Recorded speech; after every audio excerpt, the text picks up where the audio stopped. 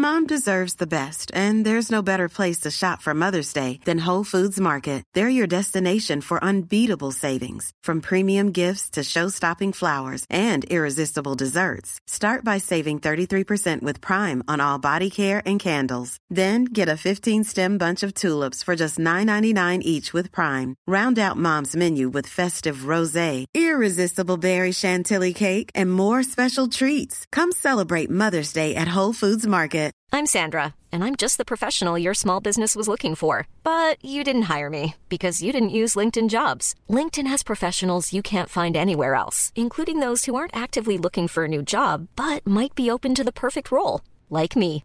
In a given month, over 70% of LinkedIn users don't visit other leading job sites. So if you're not looking on LinkedIn, you'll miss out on great candidates like Sandra. Start hiring professionals like a professional. Post your free job on linkedin.com/people today. Burrow's furniture is built for the way you live.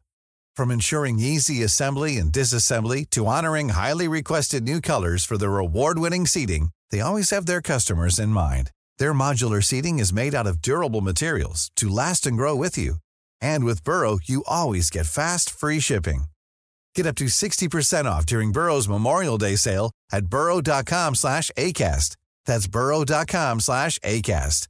burrow.com/ACAST.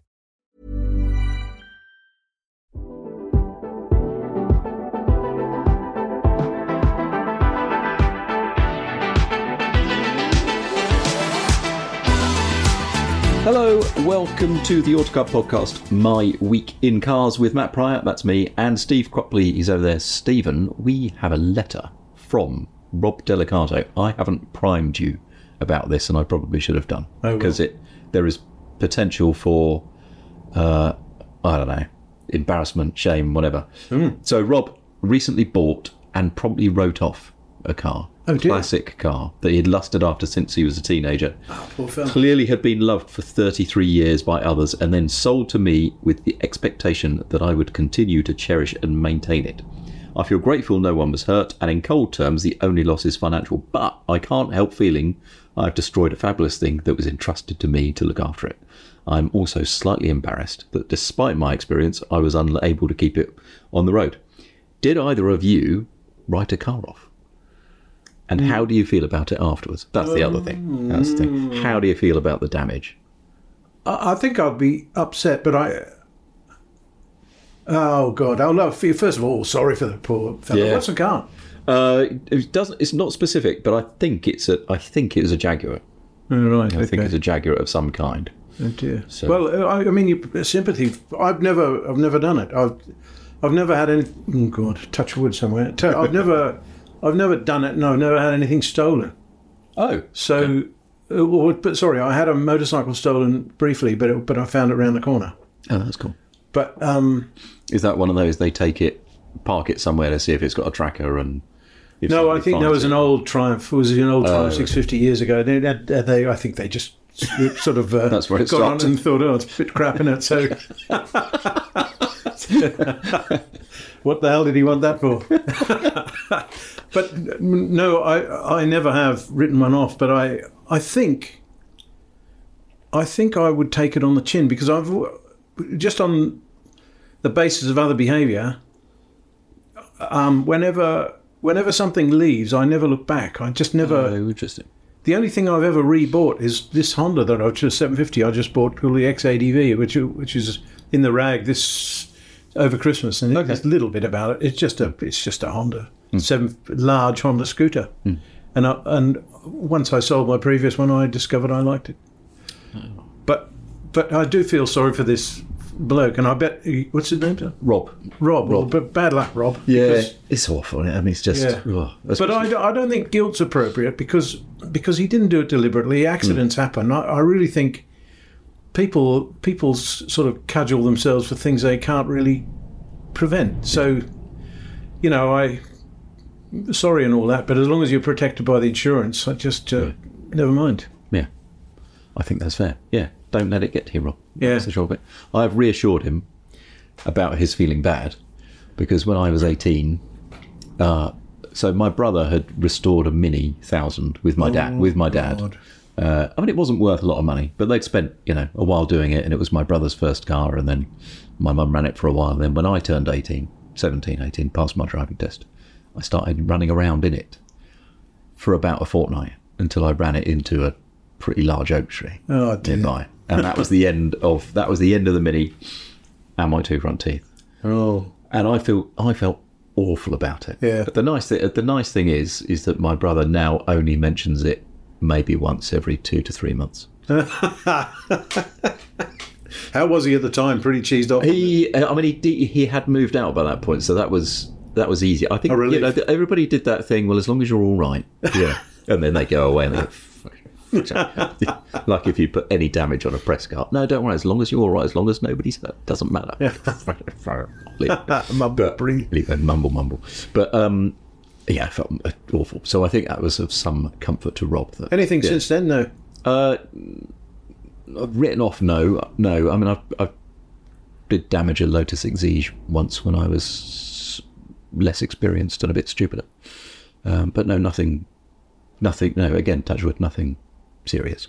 Yeah, well, we've got we're both gripping this wooden table. Exactly. A couple of curved alloys, but we can live with just about live with that. What a horrible feeling that is. Oh, that's that noise. I've done it on that Genesis I've got outside the other day. I can't believe I did it. But anyway. So outside today is the F-Type, but this is the last trip I'm going to make in it because it gets swapped tomorrow. Ah. The wheels are pristine, and I'm kind of driving down the road like a sort of complete dunderhead, because I just want to. I'm so desperate to give this thing back with the wheels okay, and in exactly something's going to happen in the next 50 miles. Oh, mate, there'll be a pothole if nothing else. Let's talk your column a bit. You saw the Caterham Project V5. Yeah, V. Yeah. Well, I was just struck by the closeness of the dimensions and also the duty, I guess. Of the thing to the A110,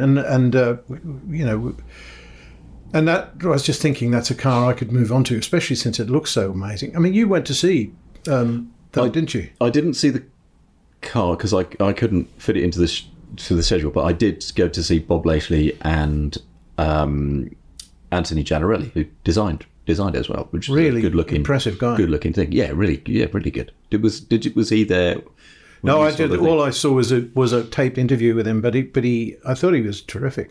Yeah. I just love the professionalism of it, because we've seen a few other administrations at Caterham have a go at things, haven't we? And and they've never. This could have been done by a big OEM, except it's been done faster and with less, hoo-ha. Yeah. So just explain what it is in detail for those who don't know it so well. Well, it's an A110 sized car with a composite body and a battery pack that allows you to sit with your bum on the floor. So the battery split twice, isn't it? There's a little bit under your calves, so it elevates your feet a little bit. Oh yes, okay. And then there's another load of battery behind you, and they're two-wheel drive, fairly simple. But the thing I admire is that they've kept the weight down, and they've kept the dimensions pretty sensible. Yeah. So I think it is. It looks really viable to me. I like the look, and I think the shape of it's a joy. It just very few cars you see that really light your fuse these days. I mean, everything's competent, but not that many get my emotions going anyway. And I really found that appealing. I do see it as a possibility. Oh, for you to own? Yeah, a couple of years away, though, isn't it? Yeah, I think so. Yeah, 26. Yeah, there's still quite a lot of dev work to do, you would think. But yes, I agree with you about the design, and that's not easy to do in a car that has a 2+2. I mean, it's a 2+1 seating arrangement, isn't it? But it's got a small rear seat. Now I got all juiced up about the 2+1 because we built back in the TWR days. We were offered the opportunity to act as customer to TWR's design department, and we proposed a 2+1 car that was called the 3PV, 3-person vehicle, which is not very. We just couldn't think of a sensible name.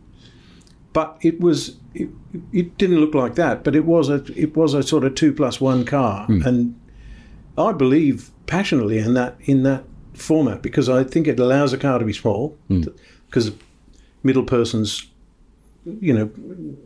feet can go up the middle, and I think a couple plus someone else, a kid, or two kids and a parent is just a likely format. Yeah, it worked for me when I ran a Toyota GT86 for a while, of course, and did the school run quite a lot in it with two teenagers. Yeah, and you have one in the back, and the passengers. How big is the back? Oh, I mean, you can fit 4 people in a GT86 if you want to.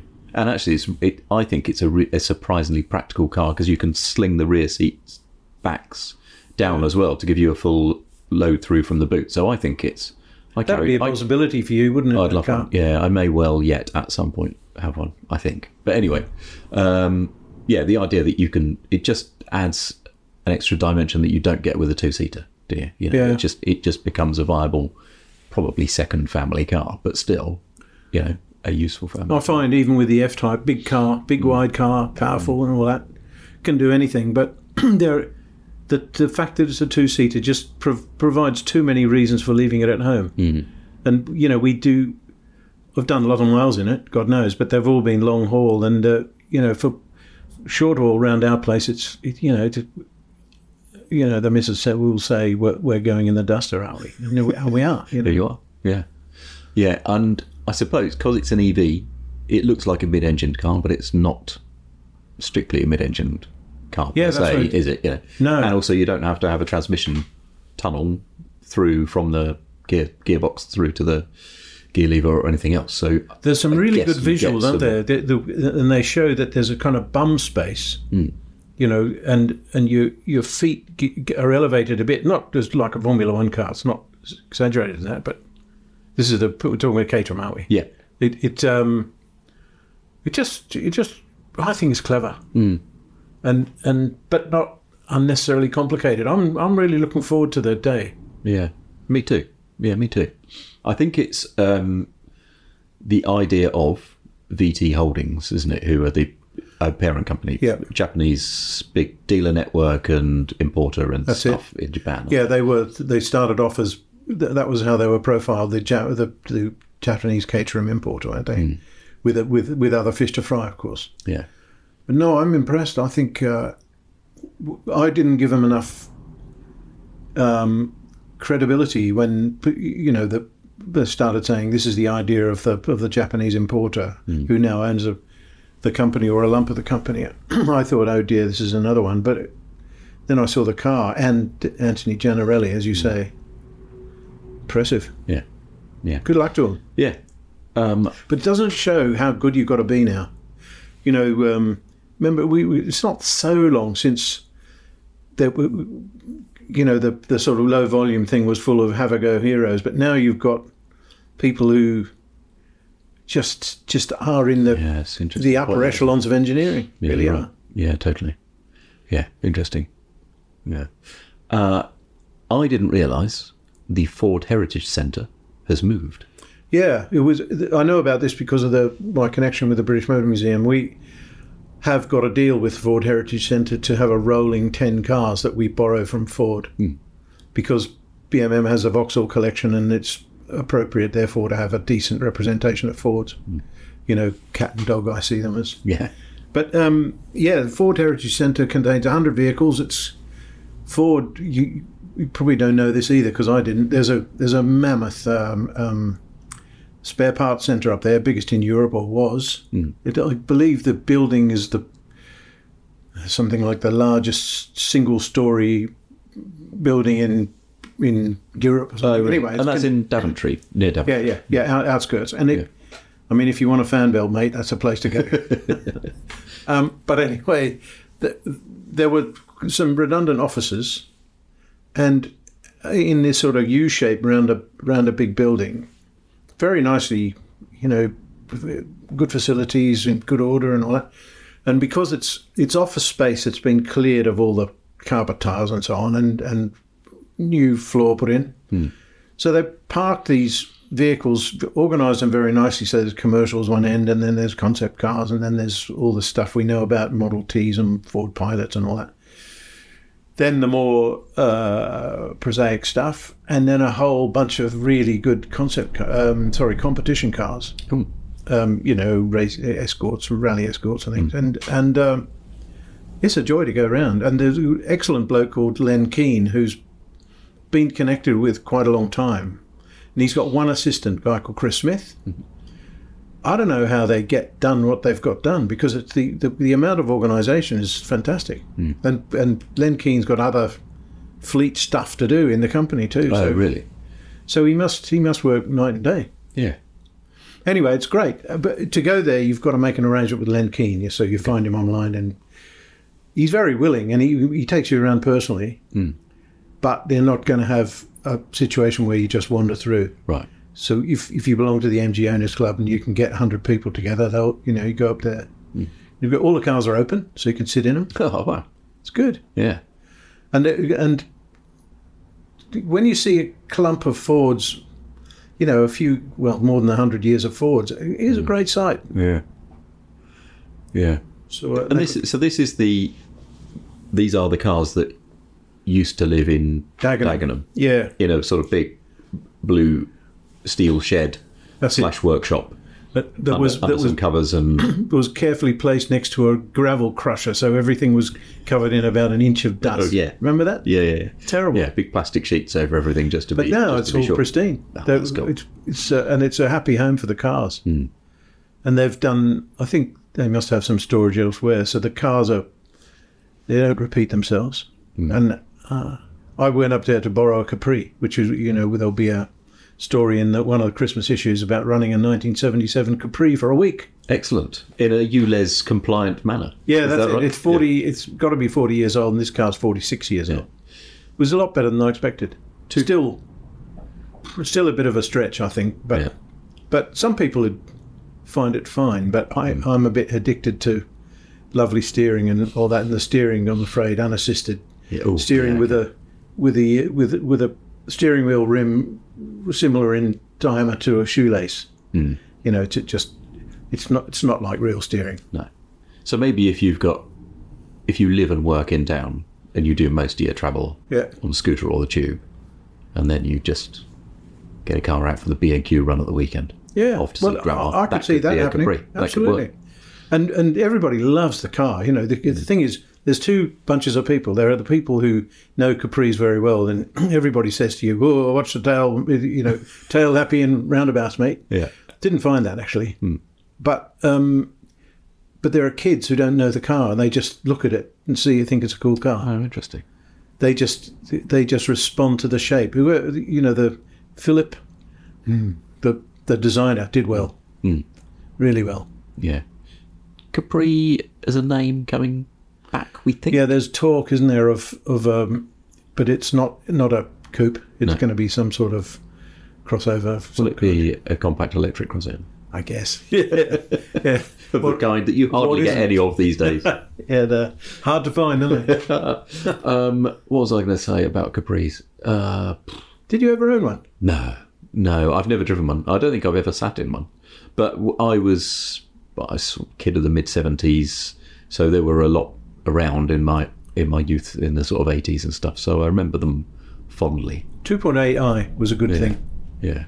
I got pretty juiced about the V6s. There were 3-litre V6, pretty crude, 60s, but meaty engine. Nice old Essex 3-litre V6. That's cool. You were looking at the top of the sales charts recently. Oh, yeah. I just amused by the fact that there were these two totally disparate cars. The Dacia Sandero and the Tesla Model Y were within 200 cars of one another at the end of October for supremacy in the European market. And it seemed that the market's an amazing thing at the moment. It doesn't know what it wants, really. Yeah. But although the talk is that the Model Y will now kick on, okay, and become Europe's top seller. But the one was 184, 800, and the other one was 185 grand. The 1,000 vehicles on it. Yeah. So it just seemed amazing to me that with a couple of months to run, they were within 200 units of one another. Yeah. Presumably, the Dacia does more to private buyers, so Very people much so. spending their own cash. Yeah, that is now the most popular way to spend your own money. Yeah. Dacia have been, I believe, building the most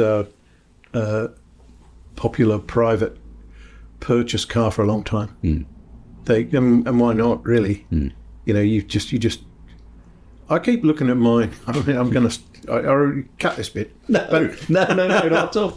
But honestly, I look at the size, I look at the spec, I look at what I paid for it, and I look at every time I, press the button and look at the fuel consumption and it says 58.7. I just think, oh God.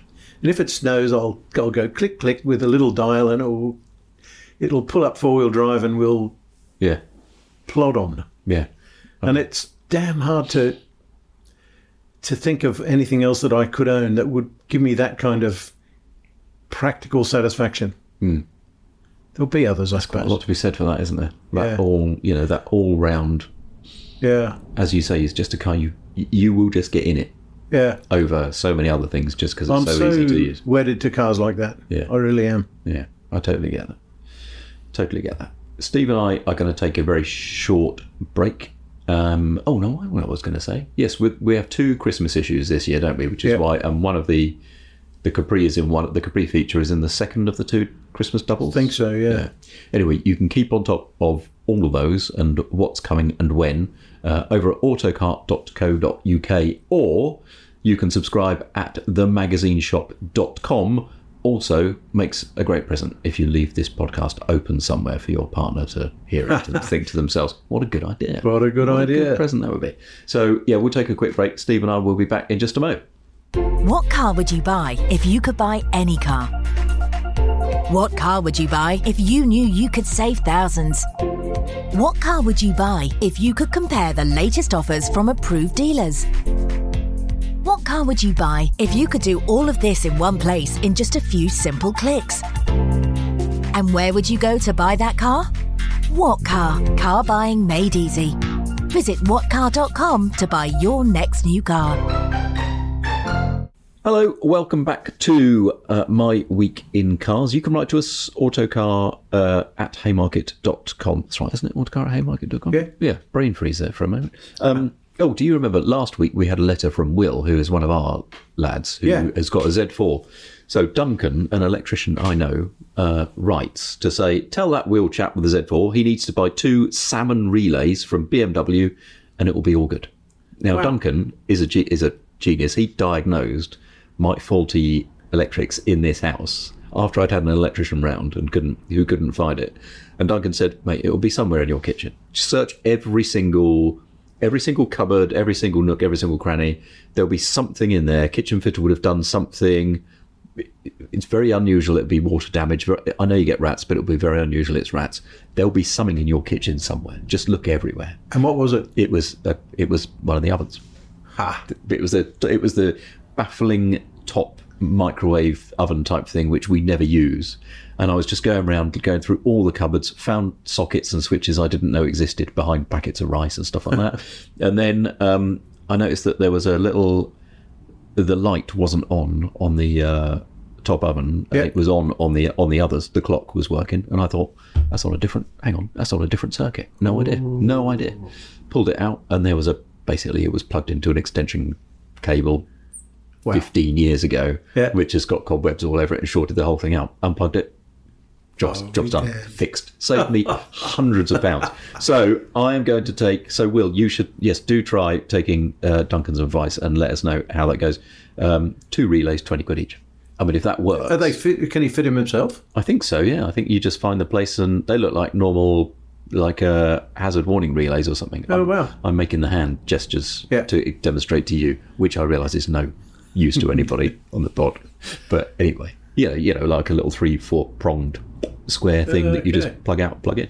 Oh, well. I mean, if it is that, because Will was told $4,000. Oh, my word. So we'll see.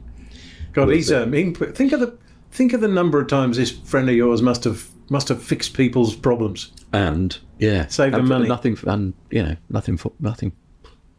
no reward at that. Wouldn't you? I'd love to understand electrics, wouldn't you? Yeah, as time goes on a bit, I'm trying to a bit more, and I'm getting better at it. Because I think you did quite well to spot the problem with the oven. Yeah, maybe. But because I did fail my electronics and control systems module in my second year at university. Because it was beyond me. But as time goes on, I'm starting to think, maybe it is a bit easier to understand. You know, you just get a multimeter reading and go, well, there's something here. Yeah. And then you try it somewhere else and go, there's nothing here. Yeah. They're easier than carburetors. Let's put it that way. Yeah. So, anyway. Another Duncan Ward writes, and this is, actually, we've touched a bit on this earlier. Duncan is British, but lives in California, runs a Tesla Model S Plaid, a California compliance Fiat 500. Presumably that's a Fiat 500e, is it? I would think, but maybe it's not. Anyway, and a Rivian R1T. Right. In addition to a number of previous EVs, including a 2011 Nissan Leaf. The running costs of all have been incredibly low, says Duncan. That's something he thinks that people don't talk about enough when it comes to running one. None of them have ever needed anything other than tyres and bulbs, although the Tesla's appetite for tyres is quite alarming. Yeah. No servicing, no breakdowns, no gearbox rebuilds, not even any brake pads. Compare that to how much I've spent on repairs and servicing to various Porsches, TVRs, Lotuses and AMGs, and as well because he's got solar panels on the house. Anyway, time for us, I think, to appreciate how lucky we are to be at the beginning of a mobility revolution. I agree with him. I think I agree with him. I mean, he still loves internally combustible cars, it should be said. Yeah, the rider always has to be the same, doesn't it? You know, just because you welcome the future doesn't mean to say that you sort of hate the past. I think that there's no face-off to me. But no, I think he's right. And the sheer speed of development is absolutely breathtaking. There's so many things that, I can remember driving from a year or 18 months ago, and you sort of think, well, that's a bit behind the times now. Yeah. Look, I mean, it's possibly not what you should say, but I mean, the Jaguar I-Pace is an old car now. I don't mean it's a bad car, but the proposition, the idea of an expensive car with a bit too much grunt probably and a bit too much complication and too high a price, and if that car had been 55 or 62 or something like that, could imagine it being more relevant now. Yeah, as far as because we did whenever was it 2015, 17? Oh my! When we did the story. Yeah, when it came out. But anyway, at the time, I remember somebody saying, "What do you reckon?" Somebody from Jaguar saying, "What do you think?" I said, "I think it's probably the best electric car in the world." Yeah. But now it's not by a distance. Still dynamically good, though, isn't it? Yeah. I mean, it's still enjoyable. Rise well, steers well. But if you were to sit down and say, right, make a list of the 10 best EVs, the world's 10 best EVs, would it be on it? Not sure. Maybe. Don't think so. Maybe. Might sneak in. I still like it. I still like it. You see second-hand ones in the 30s, though. Oh, really? Yeah. Yeah. So that's getting low. Yeah. Duncan does say range anxiety on a road trip, or more likely, will the charger work anxiety, is a problem on anything other than the Tesla. Yeah. In his experience in California. Yeah. But manufacturers are getting to grips with it. He's really put his money where his mouth is. He certainly has. Yeah, he certainly has. Whether solar panels on your house will keep EVs cheap is a different matter, because at some point you're going to have to start paying tax on that. Yeah. Because the government will lose road tax and want it back. Maybe not in the States.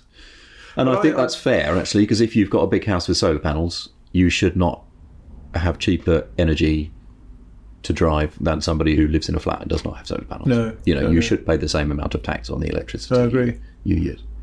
But I suppose his general point, which is, aren't we lucky at the moment, is a good one. Yeah, totally. Yeah, I think so. And the day will come when people will be writing, whole examinations of this era, won't they? You know, then this happened, then that happened. Look how amazingly quickly things developed. Yeah.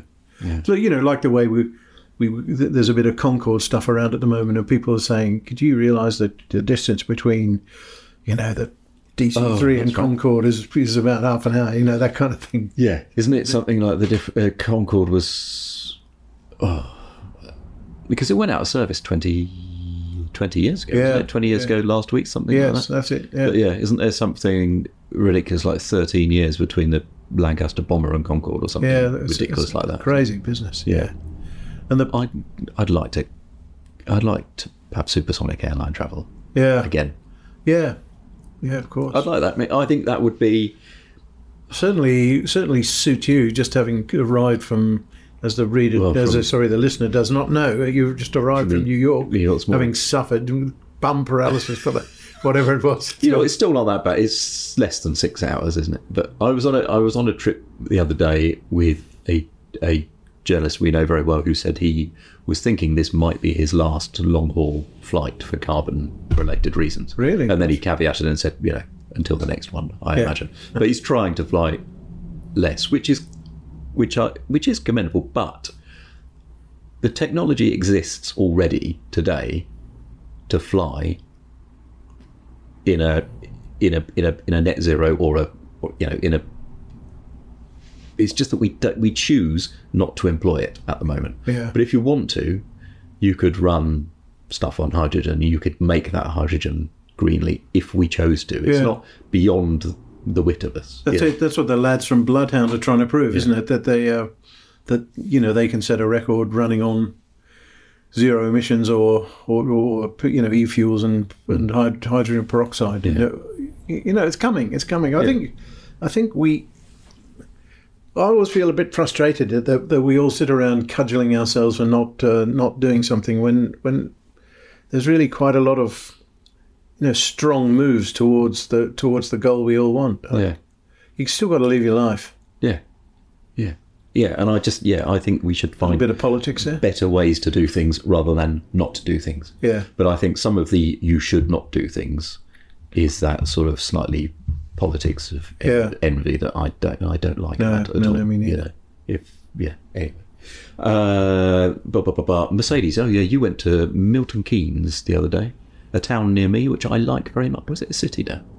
I suppose it must be a city. Does a city mean it's got a cathedral or something? Well, it doesn't have to anymore. And there were moves to make some towns cities, and I can't remember whether it was certainly on a short list, but I don't know whether it happened. Pretty big place anyway. But I digress. Anyway, I have a bit of a soft spot for Milton Keynes, but you were there to drive some Mercedes-Benzes. Yeah, Mercedes HQ is there, Tongweld, and they did something which I wish more manufacturers would do, which is just got out all of their interesting cars. Mm-hmm.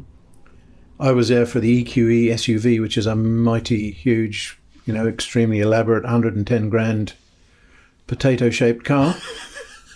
Makes a potato look attractive. It looked okay. It's just a bloody big, capsule thing. Yeah, it is a city. Yeah, it's a nice car.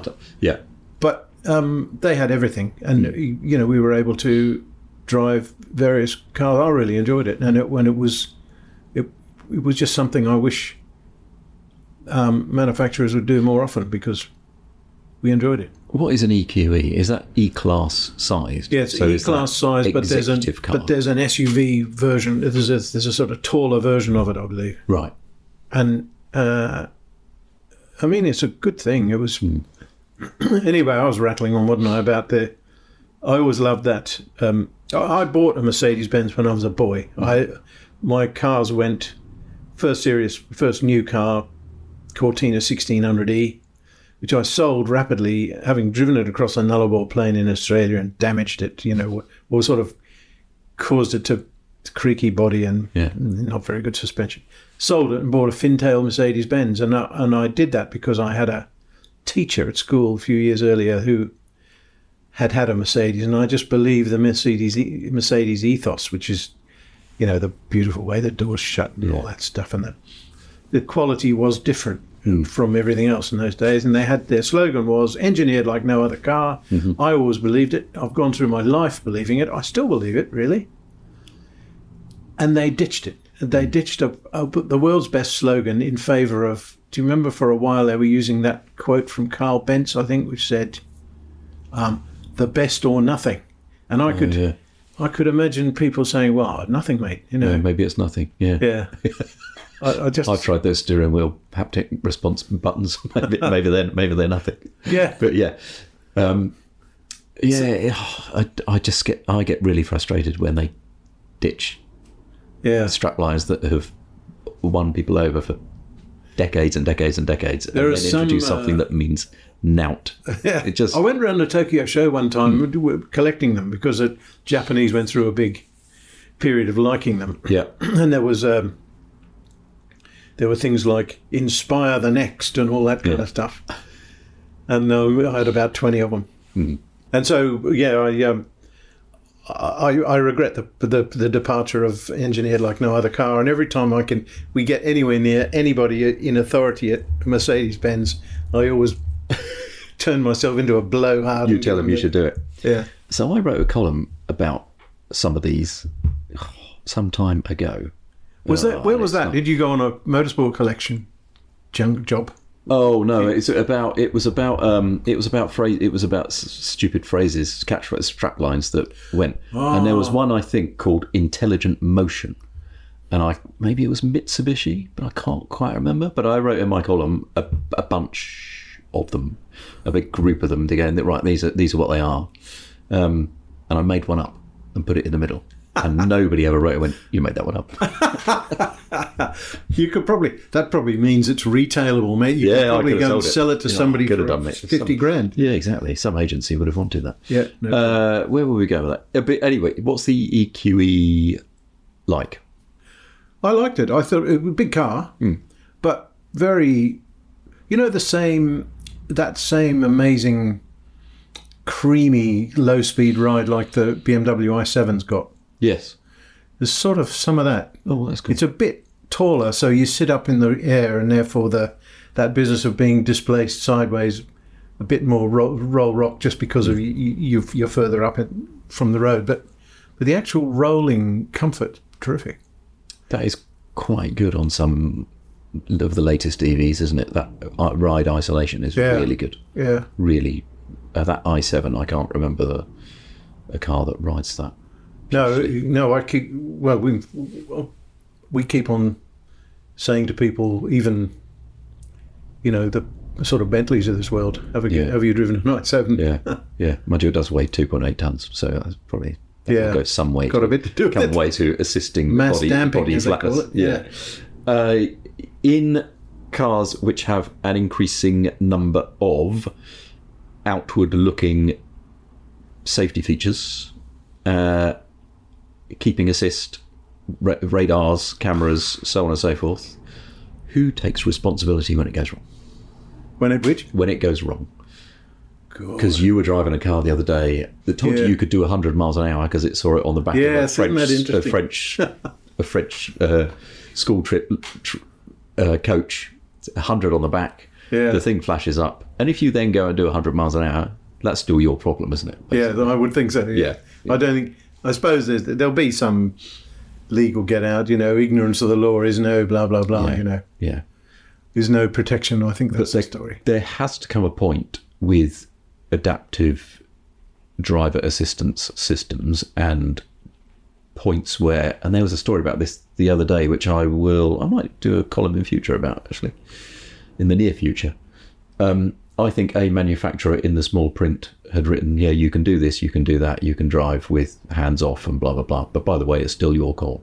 Yeah. And I don't ever see a situation...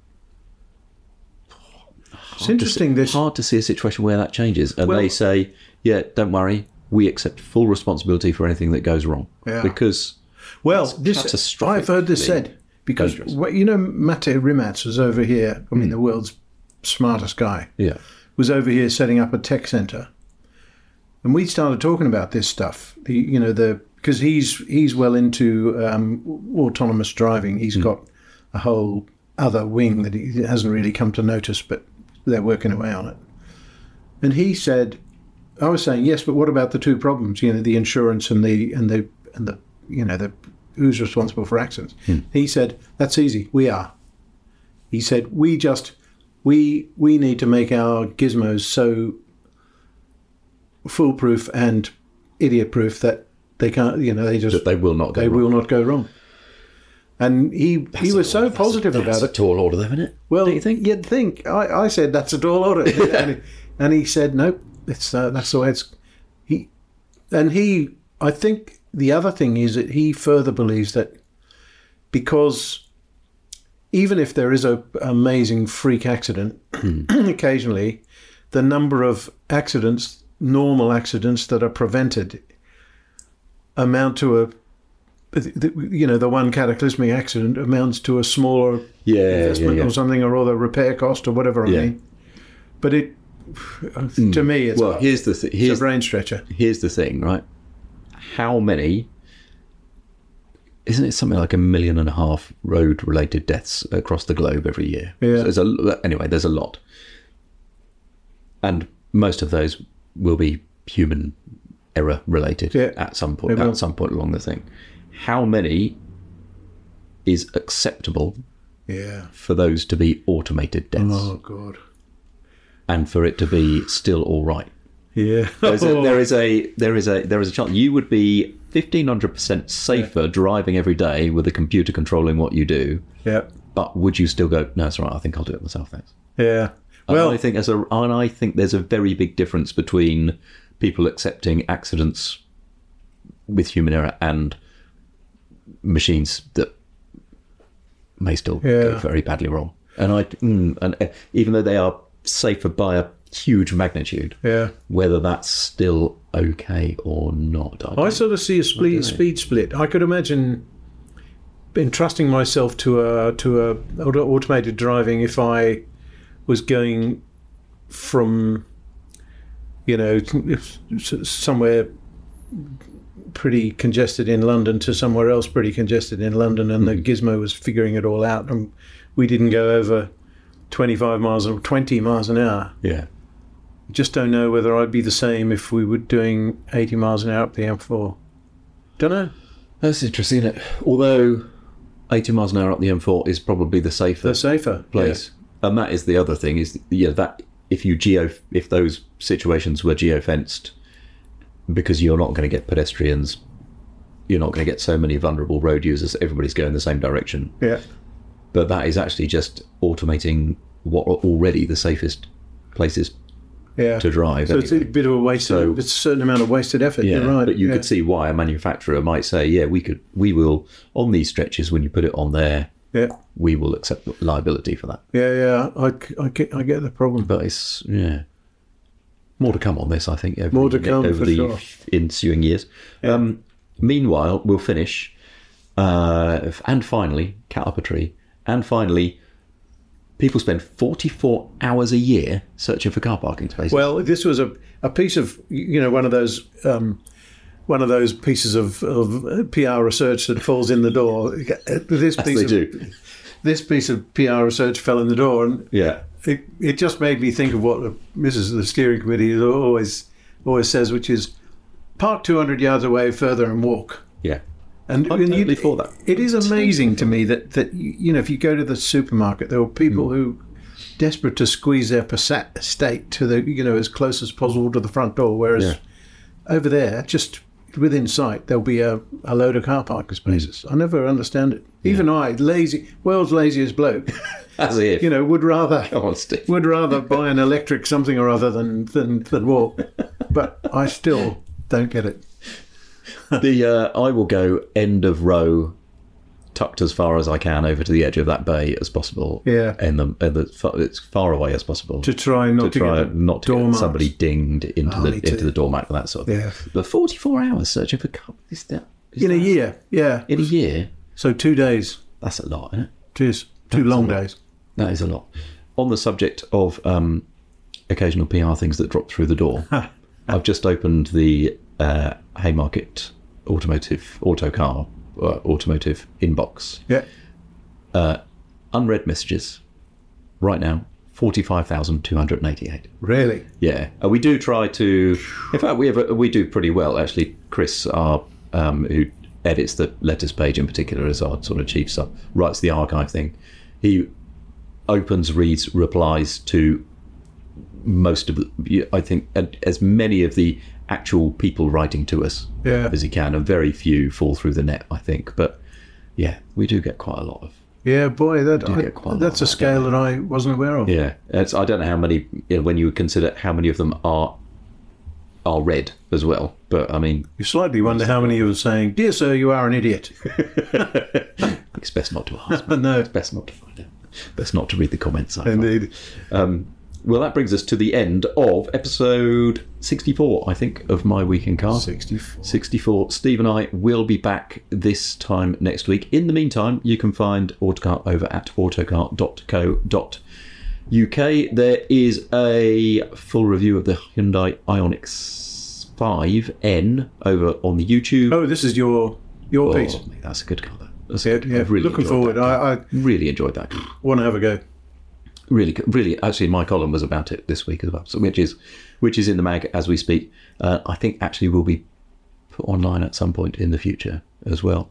Where else are we? Autocar.co.uk. Themagazineshop.com, of course, where there were some Black Friday deals. I suspect they have come to an end, but it's still worth checking out. Pre-Christmas deals, and also includes full access to the 128. Soon to be 129 year Autocar archive. Yeah, there you go. Yeah, there you go. Anyway, till next week. Cheerio. Cheerio.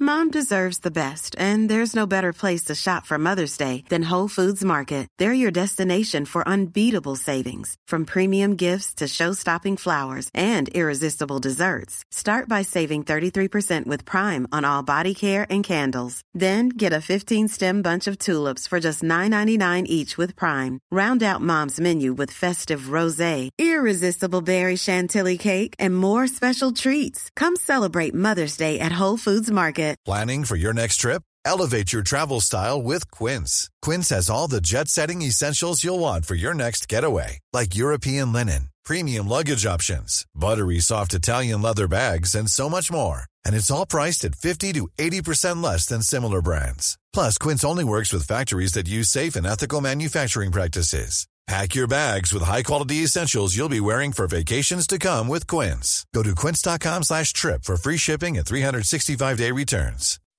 When you make decisions for your company, you look for the no-brainers. If you have a lot of mailing to do, Stamps.com is the ultimate no-brainer. Use the Stamps.com mobile app to mail everything you need to keep your business running with up to 89% off USPS and UPS. Make the same no-brainer decision as over 1 million other businesses with Stamps.com. Use code PROGRAM for a special offer. That's Stamps.com, code PROGRAM.